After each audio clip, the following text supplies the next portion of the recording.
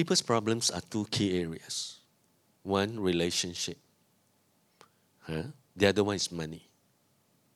Two major areas. And these two major areas can be summed by one word. Well-being. We don't like well-being to be taken from us. That's all. And God is the God of great well-being for all areas of our life.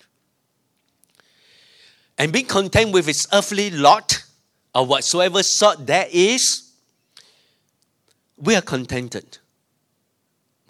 But I'm a very contented person, but I refuse to be complacent.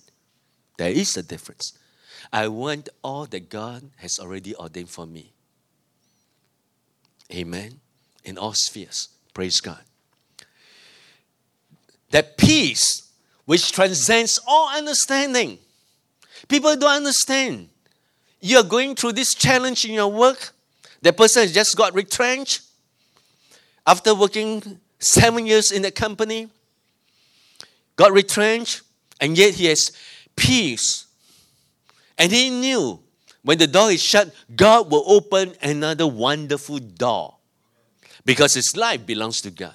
And when the product died, and he can see that product that used to bring the key revenue of the company dying off because of disruptions. And yet he's full of trust. Lord, give me another idea, oh Lord. I'm blessed to be a blessing. Teach me. You know my heart, oh Lord. I'm interested to bring greater well-being to others. Give me another idea. And you begin to inquire. You press on. And the breakthrough will come. But unfortunately, the mind, when not submitted to God, is such that, sin. Lord, don't, please, don't. Just let things be as per normal. We know we're in this world. But yet we're not of the world. In this world, there are disruptions.